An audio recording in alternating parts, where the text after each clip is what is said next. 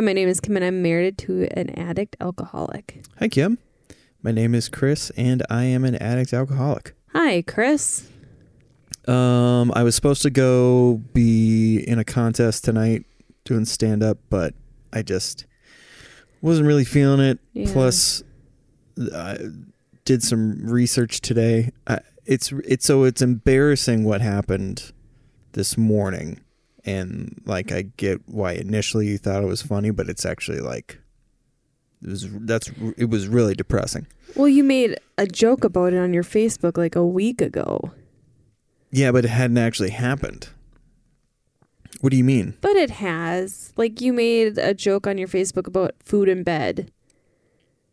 About food in bed? Yeah. And this isn't like the first time there's been, like, anyway, it doesn't matter. Yeah, I guess I don't remember that. How do you, okay, I'll look it up, but go ahead. A week ago? About a week ago, yeah. I'll look it up. Keep talking. Oh, making jokes about having food in bed is not the same as what happened. Okay, and I guess you can explain what happened then. I feel like there's a lot of judgment. There is no judgment. I mean, it sounds like it. Oh, photographic evidence of the following: 2 empty Pop-Tart wrappers, one and a container full of. Okay. Yeah, see, it wasn't not the same. Okay. But yeah, woke up this morning and I went to bed with a bowl of chips and woke up this morning and was just covered in chips. Like I had rolled around in it and it was all over. It was all over the place. And it just made me kind of freak out. Because, it's like there's ways that it could be funny, for sure. That sounds like something I would make a joke about later, but for some reason it hit me differently this morning. And so when I got to work, I started looking into food addiction. And so to bring people up to speed, like when I got out of treatment, well, actually while I was in treatment too, my eating habits had gone way, way up. That and like they changed because you've never been a big sweet person and you were eating candy bars and stuff while you were in treatment, which is not like that wasn't normal for you. Yeah. And then, it's just been almost every single night. I think I've made it a couple of nights without doing it, but without like snacking before bed. Yeah. Or in bed, I should say. In bed. That's the big problem is like I don't even know that I'm really enjoying it. I'm just activating that flavor sense, and then it goes up here and da-da-da-da. So I looked it up today. Apparently, it's a pretty controversial diagnosis, having a food addiction, because we live in a time where like body shaming and body positivity and stuff like that. So throwing that label out is problematic in certain regards. You know what I mean? Yeah. So it's only a problem so for my situation, it's a problem. I could choke and die. There's just no reason that I should be doing this. And it's making me gain weight, and weight gain is really bad for people who have bad backs. Like, even if you don't have a bad back, it can be bad, but like, especially for me because... Well, and you've had bad knees in the past too, so bad it's knees, like... Yep. And plus snacking on all that stuff, I'm dehydrating myself right before I fall asleep. So inflammation, there's all kinds of things that like just bad with the stuff that I have going on. I shouldn't be doing that.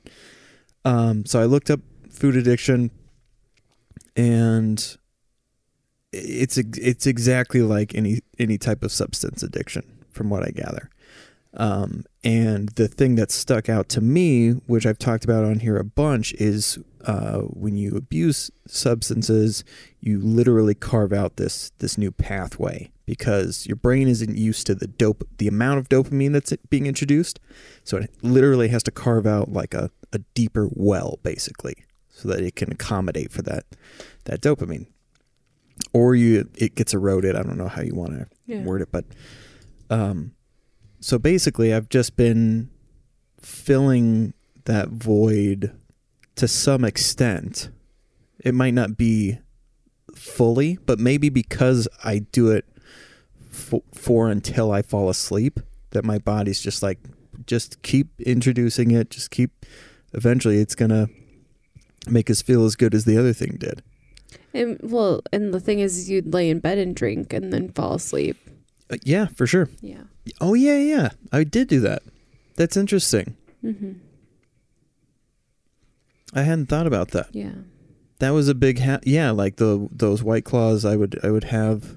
Those were so easy to drink before bed. Yeah, and you'd lay in bed and have them. Yeah, there'd be cans and cans next to your side of the bed. Yeah, that's a really interesting parallel that I didn't make that connection, but that makes a lot more sense now too. That I was just so used to doing something until I fall asleep. Mm-hmm. Huh. That's really interesting. I'm sorry for the big pause, folks, but as we've said on almost every single episode, we learned something.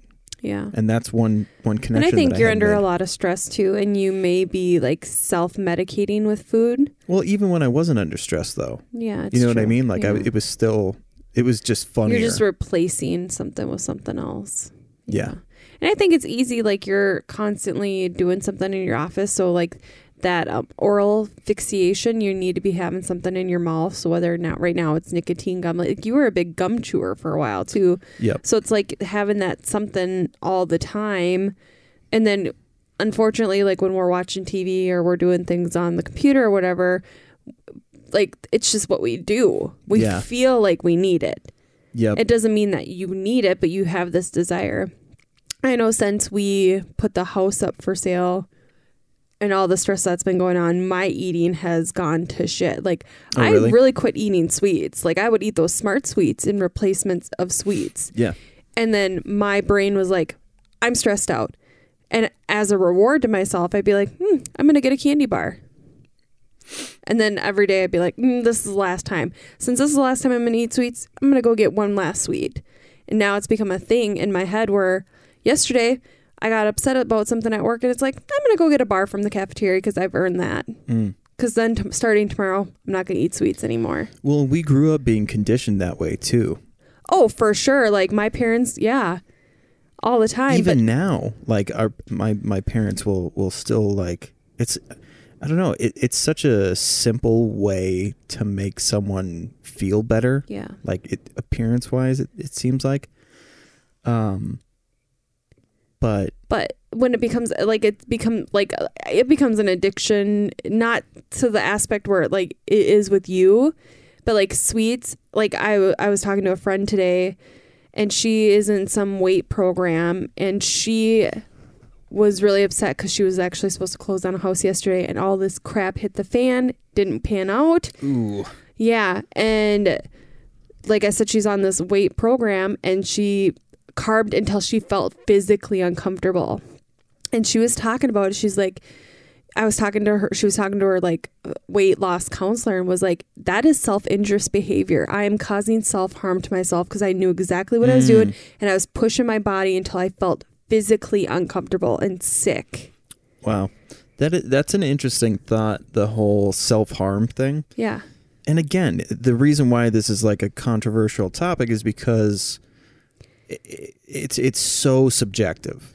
I mean, you can be body positive, and we can, like, people do not have to be super like thin. That's not the thing. The thing is like when you are eating to the excess that you are harming yourself, like you're replacing an addiction with another thing. Yeah. Well, it does.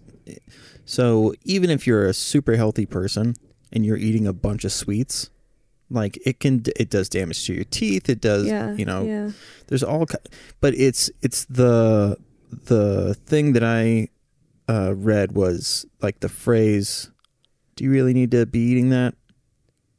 And it's like that there's so many scenarios where that's a bad thing. Saying that to somebody? Yeah, saying that to somebody. So it's like, it's just the way that you go about helping somebody it's so like it's just very what's the word I'm looking for? Oh, I know. You're like walking a tightrope, like Yeah. whatever that phrase is. Yeah. It's just very tricky. Yeah. Yeah. To how do you? Because it's not like you're calling that person fat. Right. But in our heads, when someone says that to us, because I've had it said to me, really, do you really want to be eating that? Because especially when I've been on diets and people know. Oh, yeah. Like, do you think you really should be eating that? It's like, oh, you think I'm fat. Yeah. That's not what the person's saying. They're trying to be supportive. It's just, that's not a supportive way to say that. There's so many negative connotations when it comes to food. It's such a tricky thing. I mean, in the way that like different foods, if you're diabetic, food is a totally different thing to you. If there's all kinds of things, if your cholesterol is too high, there's all kinds of scenarios where it can be a problem. And unfortunately, one of the medications you take at nighttime also causes increased appetite. So that's another reason why you kind of binge eat at night. Yeah. And I know we've been making jokes because the last, I don't know how many nights there literally has been a bowl of cereal in the bed and I've had to pick it up and there's no milk. Yeah, no milk, just dry cereal. But yeah, dry cereal in a bowl in bed. And there have been times where you're laying in bed falling asleep as you're chewing food. Yeah. You have to be like, you need to stop. Yeah, so it's applicable to whatever when it comes to addiction, when your life becomes unmanageable. And this isn't uncommon. Like in that group I'm a part of, that one on Facebook, people talk about it all the time. Like, have you had increased desire for sweets since you've quit your addiction? Do you replace, now are you eating a lot more? And like I remember a lot of people with cigarettes, when they would quit, they would gain weight. And a lot of times it's a motion of putting something up to your mouth, you know, when you're smoking. But then, it's a replacement. You're not getting up to go outside to do this thing. So you're removing X amount of steps throughout the day on top of that. There's all kinds of things. So we'll work on that with you. It's our plan. We got to replace that so you don't. Because you were talking to me earlier about it can lead to. Right. So, okay, yes. Thank you. So because of that whole pathway thing, going back to the dopamine, how you've fucked up that thing, if I were to like suddenly stop, like it's similar to withdrawals. Like if I were to just try to cut cold turkey this whole eating thing and tried to change everything drastically, you're kind of in that danger wavy zone. And so it can cause you to be irrational and it's I had a doctor tell me she was more cautious about me quitting drinking soda than some other health thing that I had going on, like an actual health problem. I was like, yeah, I'm going to try to stop drinking soda. She was like, oh, do you drink caffeinated beverages?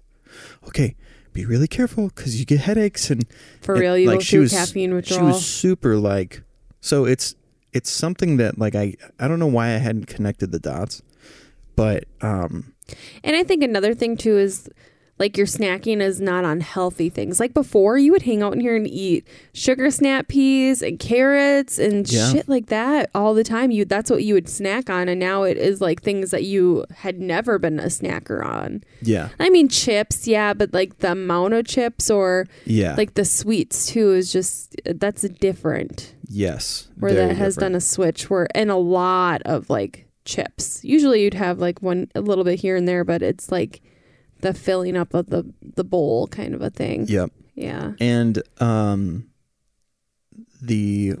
was the other point I was trying to make? So with that dopamine thing, I'm not allowing that part of my brain to heal.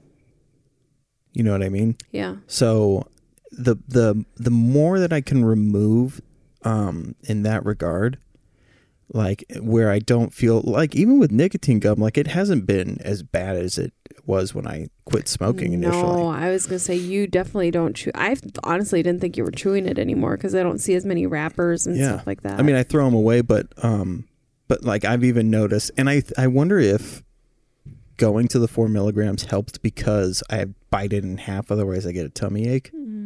And that's kind of annoying. And so it's like, I just don't feel as angry about it. I don't feel grumpy or anything like that. But yeah, it's just so crazy. Oh, okay. Yeah. So I'm not allowing that part of my brain to heal. And if I'm just continuing to kind of have this pathway open, then yeah, we say all the time, like, I don't try to kid myself and think that I've beat this thing. Because you always have to be, and that's why we do this every week too, is I have to be thinking of because your brain tries to trick you. It's so complicated. This whole thing is way more complicated than people think. And I think that my approach to the psychological aspect is far more important than like this higher power concept and like relinquishing, and like forgiveness is important, but it's not like my number one thing right now. Yeah. You know what I mean? Like it really bogs people down sometimes, and trying to figure out why my brain wants certain things or why I think a certain way. There's even like invasive thoughts that I've conveyed to you where I'm like, I don't like that I'm upset that I am thinking of this thing. You know what I'm talking about? Yeah. And so I get like, you feel like tricked, like your brain has somehow figured out a way to trick you. And it's like, I know that that's not important to me at all, but it's somehow done this. So I don't know if it's like my subconscious brain is like, we've got to figure out a way to get like a real quick boost of dopamine. And that's why it's trying to do all this shit. But that damn brain of yours. It's fucking complicated. I think your dog has social anxiety again. He needs to or come what's in it here. called? Separation anxiety. Barley's got a me addiction. Yeah, he's been sticking his schnoz underneath the door lately. Yeah, you can hear it. Well, in the next house, he'll be able to see us through the door. Which is frustrating because I know that nobody can hear it on the microphones. I know, it's just distracting. But I can fucking hear it. Yeah. But yeah, so this whole, I do wonder if it's a subconscious thing that my brain is like trying to figure out because I had trained my brain, drink X amount, 5 minutes later, everything will be better. So when you have this idea, so maybe that's it. The planning of, okay, when it's this time and I introduce this thing, I'm going to feel better. Like with the eating thing, I'm in bed playing Pokemon Go, watching whatever on Netflix, like it's a relaxing thing. And with it has to do, there's so many, the hypomania, ADHD, depression, anxiety, like all of these things that I'm already having to juggle, which has been fucking difficult lately. Like, I forget if it was Monday or Sunday, whatever day that was. My brain just like, I was sitting and my brain was like, oh, hey, in case you forgot, we still have all of these mental health issues. And I wasn't like, it felt really strange. And I, sorry if you guys heard this on yesterday's episode, but it felt like, remember Harry Potter when he's sitting in front of that mirror and he can see his parents? Yeah. It felt like that. Like they couldn't come through the mirror to affect anything. Yeah. But I could see them there.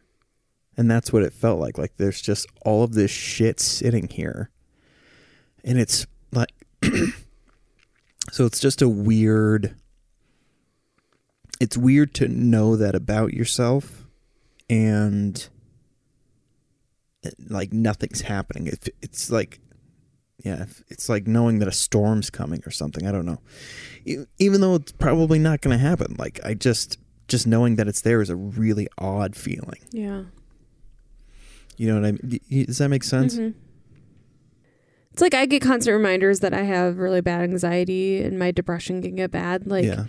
when all this house stuff was going on, I got really bad to where I wasn't, I was having trouble sleeping and focusing and all that. And I haven't had to use the medication that the doctor gave me for a while, which was helpful. Oh, yeah. But then like I get moments where I can tell that my like, oh, is this me just being tired from a lot of, working a couple days in a row, or am I starting to like sink into that? Like today I would get in and out of bed, and when I knew I had a ton of stuff to do, I have all this packing I need to get done. But then it's like, oh, it feels I just want to be in bed. I just don't want to interact with anyone. Well, I have to interact with Landon to get him to do his school stuff. So then it's like a constant battle. Like, okay, are you feeling depressed or are you just exhausted? Oh, sure. And it's like, then you like kind of go down this rabbit hole of like, well, no, if I was depressed, I would feel this and this and this and this. I'm just tired. My job is so mentally exhausting, not necessarily physically, but like 2 days in a row of like, I mean, there's just like a lot of people are just really sick right now with mental health. Like change of seasons is really hard for people. Mm-hmm. On top of COVID it's just like people are just sick. Yeah. And it's just like, then like, it's just a lot of, so then it's like, oh, my brain's just tired. My brain is so tired and then getting up early and we talk about that too, that how the mental stuff affects your physical stuff. Oh, for sure. Your posture, whether you're tense, like your muscles being tense. And so that fatigue, there's all kinds of... Yeah. And I always talk to people, I can't remember who I was talking to about this, about mental health, but it's like, if your mental health is not well, it's going to affect your physical health. Like a lot of times if you're feeling anxious, you're not sleeping. If you're not sleeping, you have all these other issues. And then you get like, I don't know, me, if I'm really anxious or depressed, I have stomach problems. My anxiety got so bad in third grade, I had ulcers. It's real bad stomach problems. Sometimes when people get really anxious, they get diarrhea. Yeah. Or, like it can cause, or people get headaches and all types of stuff. So it's just interesting to me that there's still a stigma against mental health, because you go to any hospital in the state and they all have ICUs. They all have med-surg units, mom-baby units, all those units. Not every hospital has a mental health unit. Yeah. But if your mental health's not doing well, nothing else is going to be, you're physically going to have a lot of symptoms. Right. It just baffles me.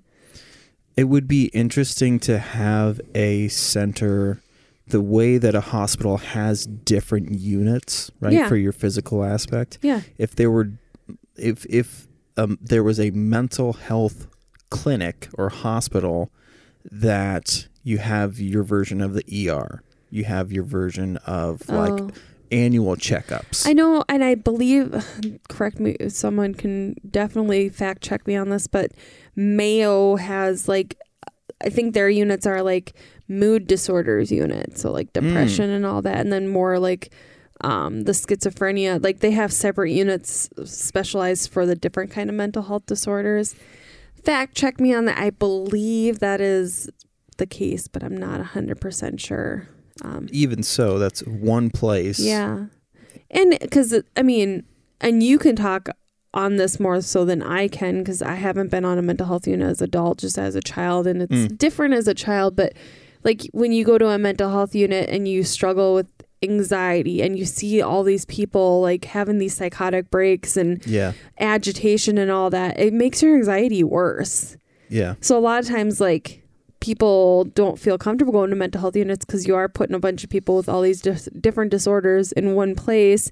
When someone goes to a med-surg unit or a neuro unit, they're not expected to come out of their rooms and talk to each other. And, whereas a mental health unit, that's a great point. They're like, you're all going to spend time together and do these groups, which it can be helpful. I'm not saying that it's not. And I'm not saying like mental health units have it incorrect, but it's like, you're not mixing all this guy that had a stroke with this person that had a TBI, and you're all going to work together and go to all these groups.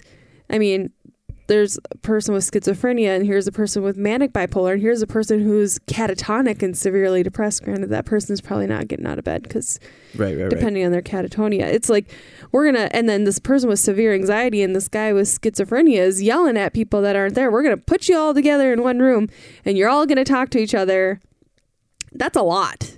Especially people who have never been hospitalized before. You know, you go to a unit and there's all these different people with all these different disorders, and you might not understand or you might be so out of touch with reality because of your own mental health that you don't even know what's going on. And that's an issue too. I don't know. I can babble about this forever. I just feel like there's not enough. I want a freaking president who's going to do something about the issues with addiction in the country and mental health. Give us more resources, more money, more resources. If you're going to start taxing these billionaires, put it towards treating people with mental health disorders. Yeah. 1 in 4 freaking people. I guarantee there's more than that. Yeah. Well, yeah, exactly. That's just the people that come forward about it. Yeah. Who are open about it too. Yes, exactly. I was just going to say that's like statistics are tricky because it's who's willing to say that that's what's going on, who's, had any professional help in the matter at all. Yeah. But with the staying on the unit thing, I heard this all the time. I'm not like these guys. I'm not like them. I don't have that problem. Why can't I go home? I'm clearly not like anybody here. But yeah, we're just so ill-equipped to effectively handle that shit. Yeah. And so when you hear that and when you personally feel that, you become jaded to the process. You feel like you're not on the same level with those people. Yep. And no, you shouldn't be you shouldn't, as a nurse or a provider, shouldn't be spending a lot of time on me. That guy or girl or whoever has severe schizophrenia and they can't function outside of a facility. Yep. Like, you need to be, don't worry about me. I was suicidal, I was depressed, anxious. No, I'm fine compared to that person. Right. Then we're comparing ourselves and we can't do that. Like, I do that myself too, where I'm like, I'll lay in bed and be like when with my anxiety, when I get so overwhelmed about things and I can't sleep and all that, and then I'm like, oh my gosh, but the patients that I see they have struggles. Some of them don't have houses or families, or they have addictions and they have no way to get to a assessment, to get into treatment. They don't even know how to do any of that. And I am a functioning adult who has a full-time job, who has a house. Like, I have to remind myself of all these things that I have to bring myself back. But it's like that. And then at the same time, I have to remind myself, like, my anxiety is still important. Just I think we do a lot of that. Yeah.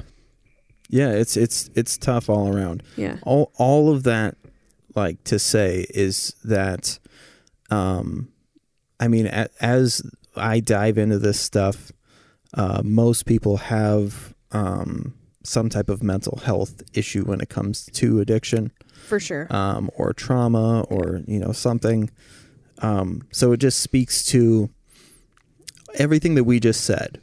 Imagine having all of that, and then on top of that, you do not understand your addiction at all. And you have all of these underlying mental health issues. It just makes it that much harder to grasp this shit. And that's why, like, my focus is the mental health stuff. It's why it's so important to us. It's why we talk about it. No matter what show we're doing, comes up every single episode. I know. That's my everyday life because I work it.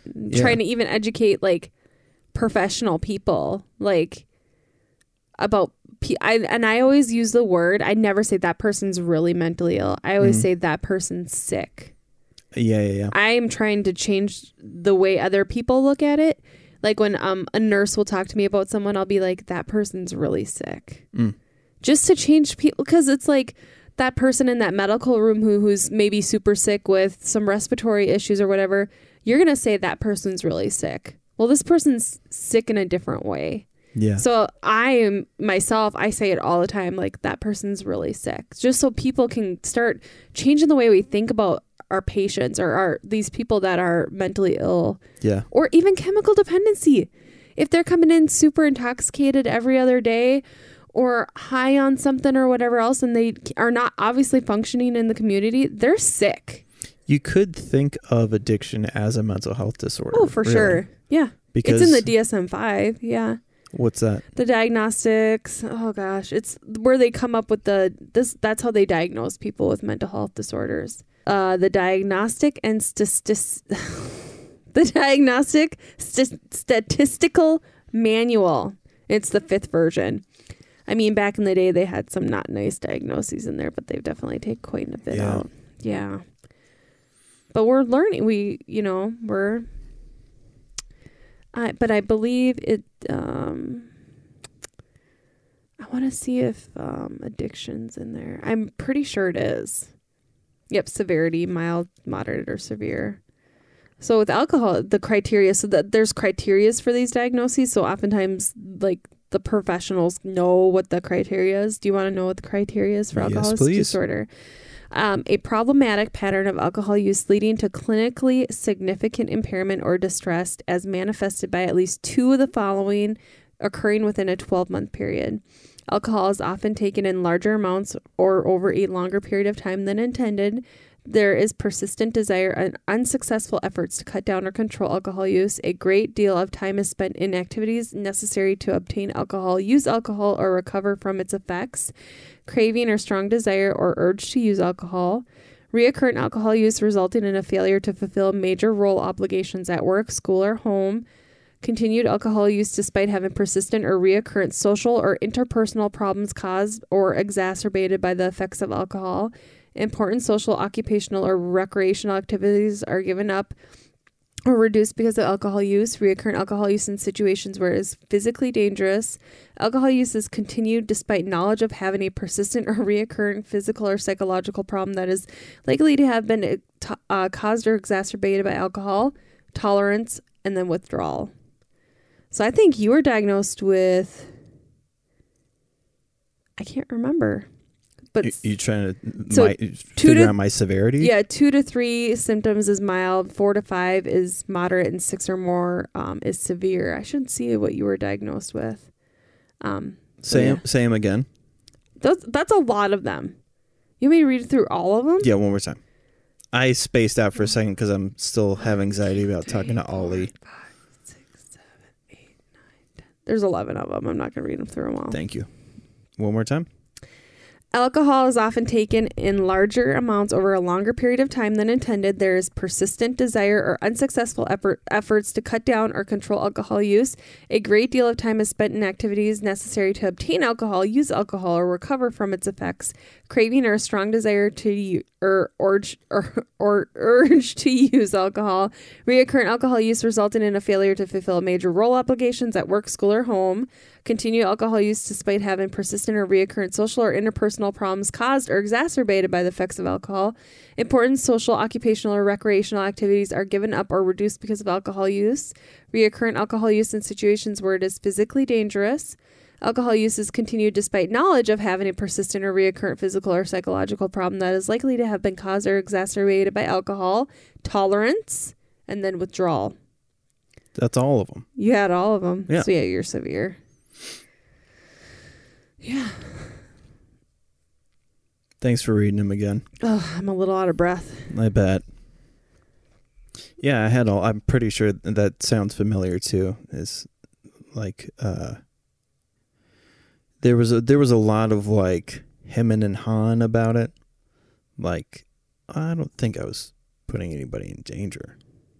Because something that addicts do a lot is, if I'm not harming anybody, then therefore there's no harm being done. So like I know that sounds like I just said the same thing twice, but it's different because when you continue to do what is perceived as uneventful things that could lead to harm. You're not getting DWIs. Yeah. You're not losing your job. You're not like having seizures or severe withdrawal symptoms where you're Yeah. needing to be hospitalized. But at the same time, if something severe happened with our children at home, you did not have the mental capacity to make a decision or drive them to the ER. Yeah. Is that putting them Or- in danger? Or I would have. And that's So- putting them in yeah. That's the thing, is like, just because it overtly doesn't appear Yeah. to be dangerous or have consequence, the lack of consequence, that's what I was looking for. The lack of consequence does not mean you're not causing harm. Yeah. So, I mean, we can say that technically you're not causing harm, sure, if you want to get to the minutia of it. But one scenario could result in a lot of harm. Mm-hmm. One slight variation. So you convince yourself all you want, but this is so stupid that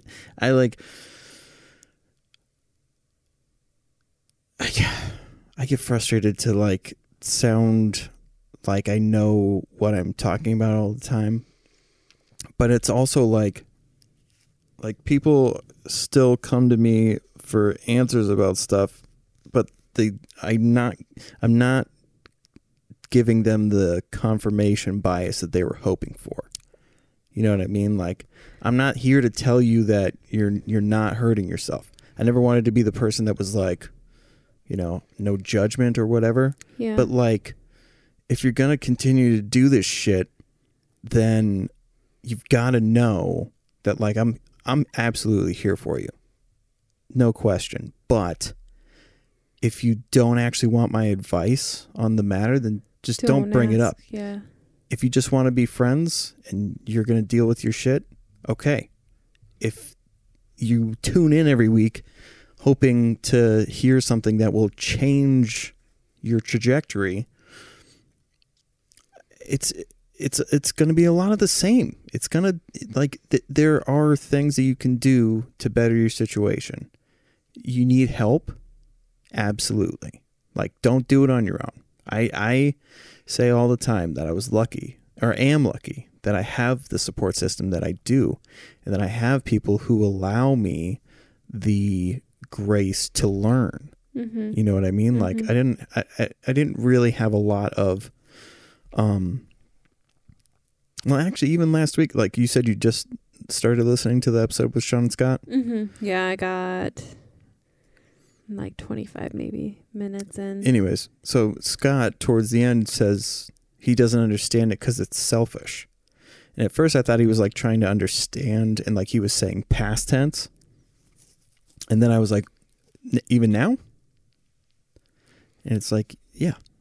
Like, it appears to be a selfish thing. The Addiction. attempt? Well, the attempt and addiction. Because it seems like you're choosing to do this to yourself. And you're choosing to give this more importance than these other things. But you're not really. And if people say that to you, like, how come you can't, how come it has to be this over me? How come I can't be enough? If you've heard that type of stuff, then ask for help. Yeah. And be ready to receive that help. So a big turning point was I didn't necessarily admit that I was an addict in the hospital, Mm-hmm. but I said I want the desire to want to change. Because like forcing yourself through it feels yucky and very uncomfortable, wildly uncomfortable. And so like the first step really is have it be that simple. I just want to change because it's okay. Well, it's like we talk a lot in addiction about the stages of change. So there's pre-contemplation, contemplation, action. Oh, goodness. So when I took a nicotine or like a quit smoking kind of program, and we talk about the stages of change, and like I worked with an addiction counselor, and she does a lot with the changes. When was this? When I worked at the clinic. Oh, okay. So a while ago. Yeah. Oh, I was wrong. Well, I mean, there's the 5. Okay. So pre-contemplation, contemplation, preparation, action, and then maintenance. So pre-contemplation, like you're not really thinking about it. I can go through the stages.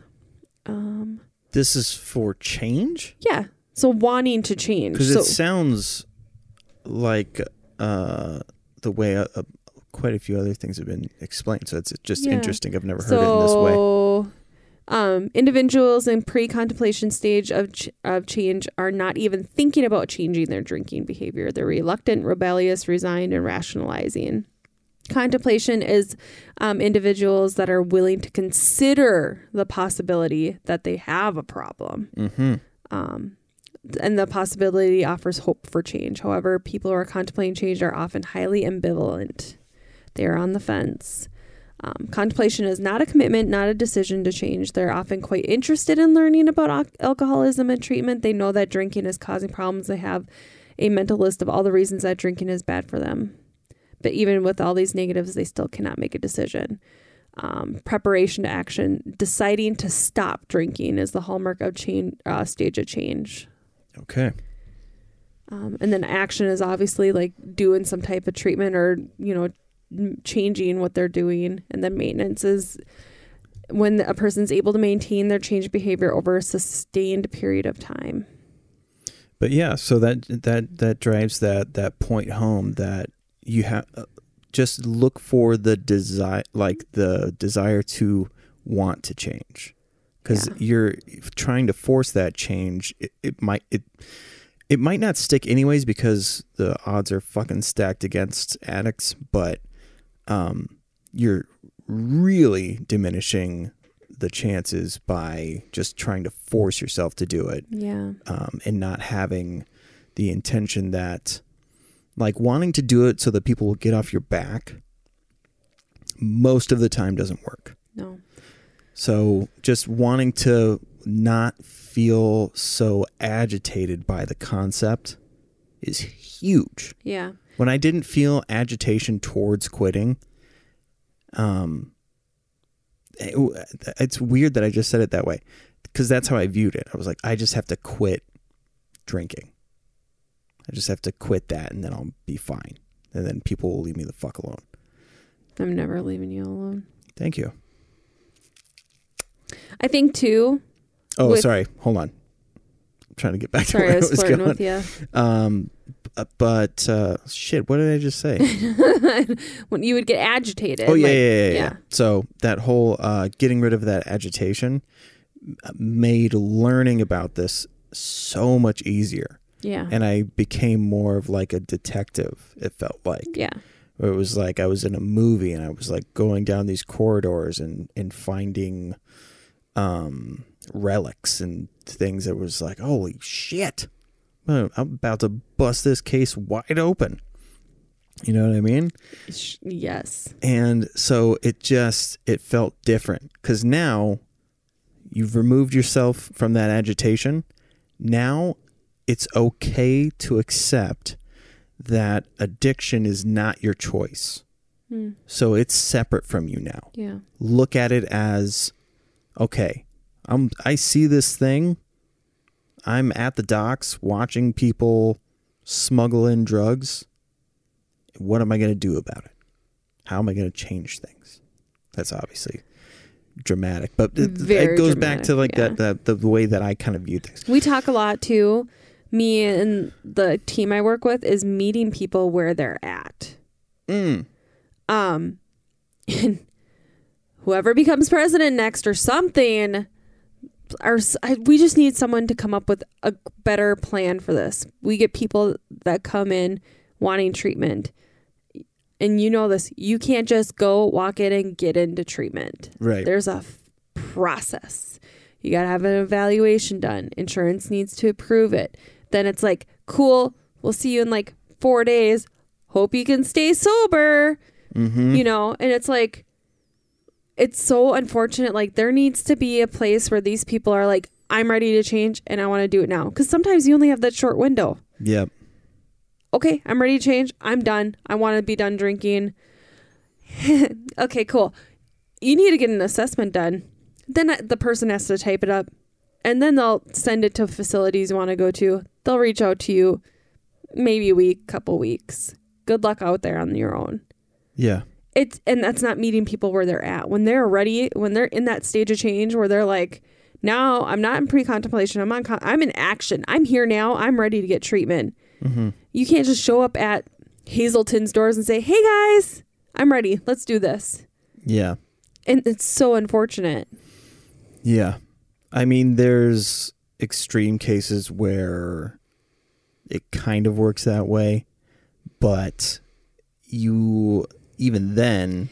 And I'm saying this too for like average people, because we hear all the time how these celebrities are like going to check themselves in for a couple weeks somewhere, and they just do it because they have the funds. We're talking about like average people or even lower income people who need their insurance to pay for their stay. There's no way we would be living in a house if we had to pay for your stay. Yeah. Well, I'm saying like there's situations where people showed up, but here's the shitty thing. So like they show up, right, and they're in dire straits and they need help. They might get 4 hours. They might get 2 days. But to your point, if the insurance stuff doesn't pan out, then they are like, all right, well, nothing we can do.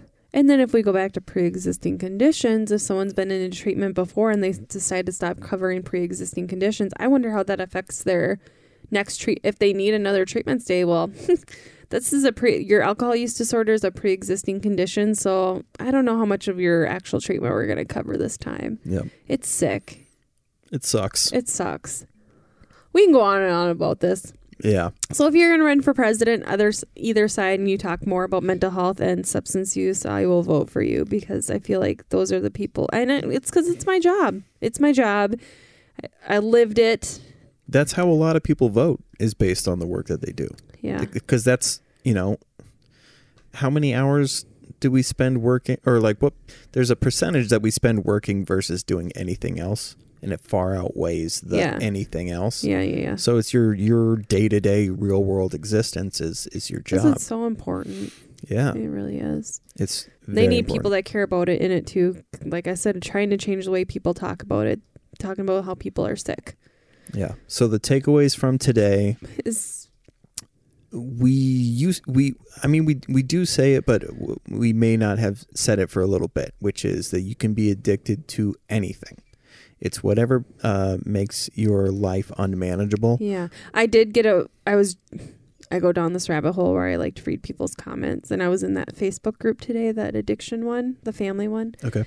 And someone said that they were really triggered because their significant other was smoking pot in the living room, and it was like different types of people commenting like, really? You got triggered because of pot? It's just a plant. People are going back and forth. In an addiction group? Mm-hmm.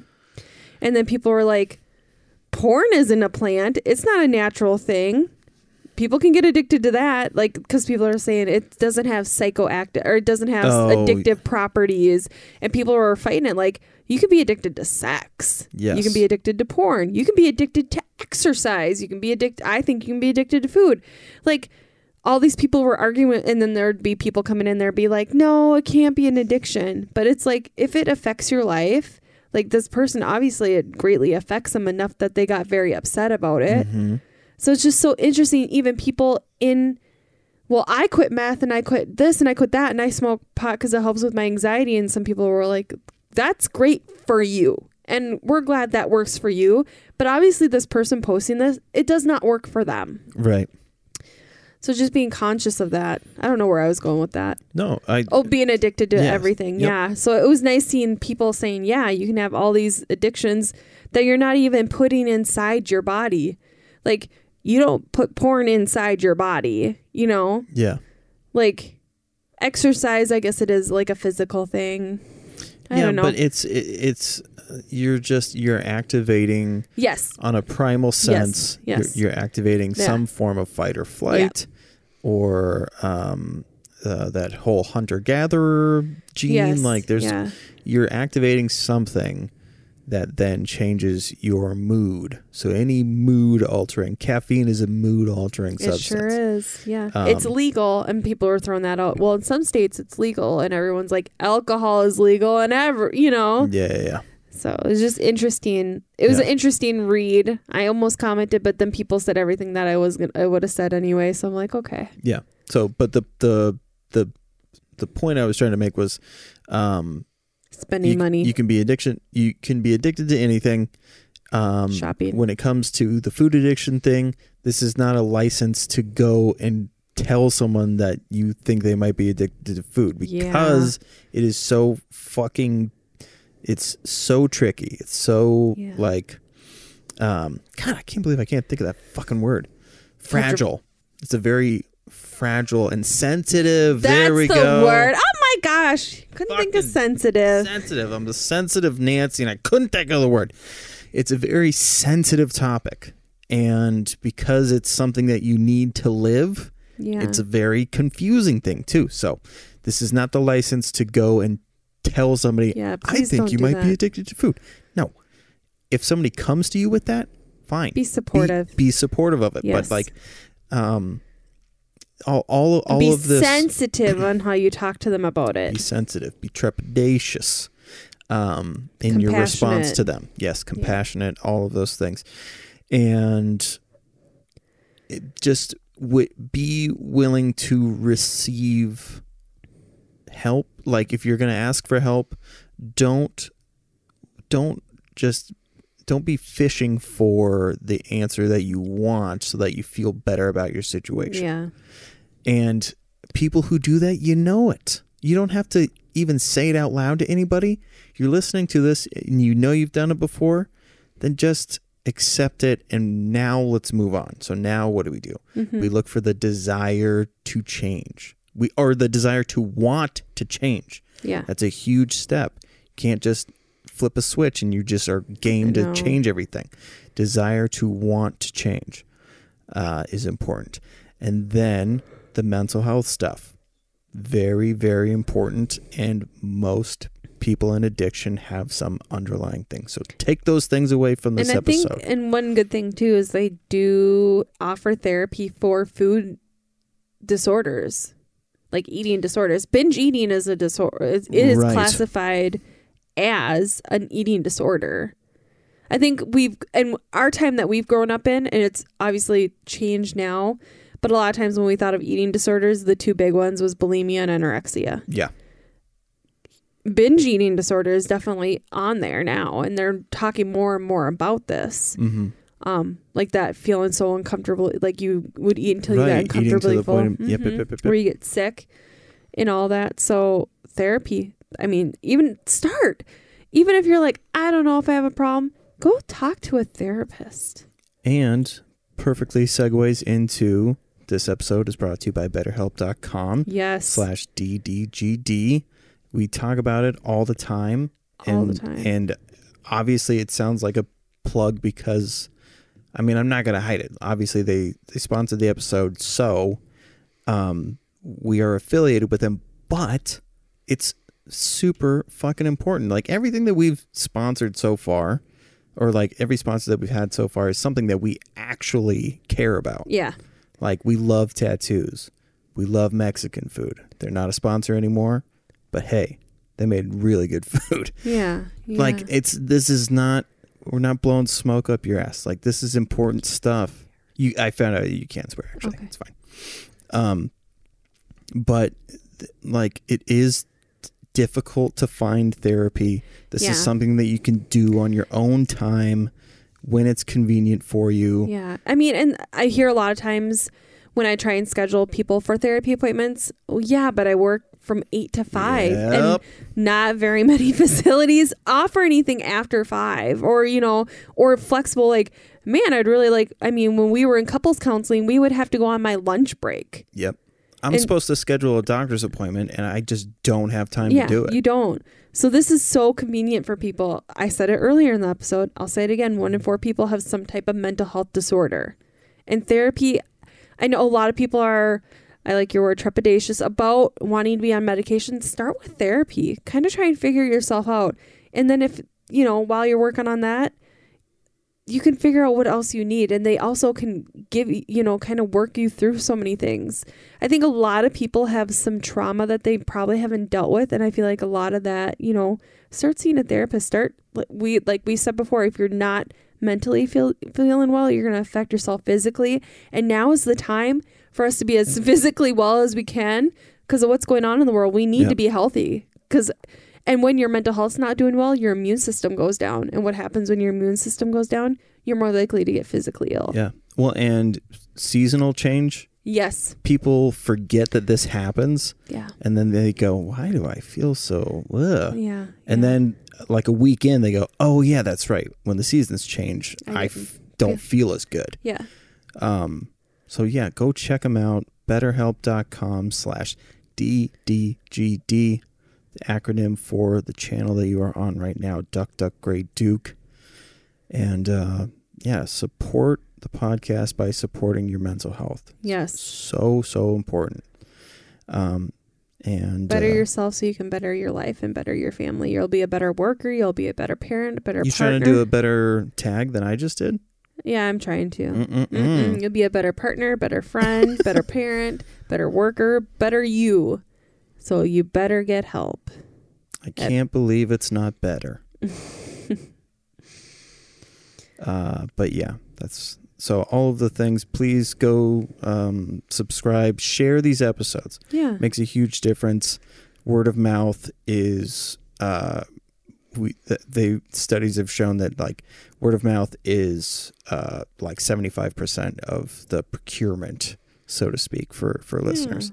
And if you want to be featured on, if you'd like to talk with us, you can absolutely be anonymous. We don't have to use your real name. I can alter your voice. Or if you just have questions you'd like us to read. Yeah. And be a guest. We learn so much from other people. Oh, I know what I was going to say with the guest thing. I know I say this every week, but people say to me all the time, no one's going to get any. What do I have to offer? I'm not that interesting. I'm not da-da-da-da-da. One of the most downloaded episodes we have is from just some friends of ours. The Legally Obese episode. They're just buds. Yeah.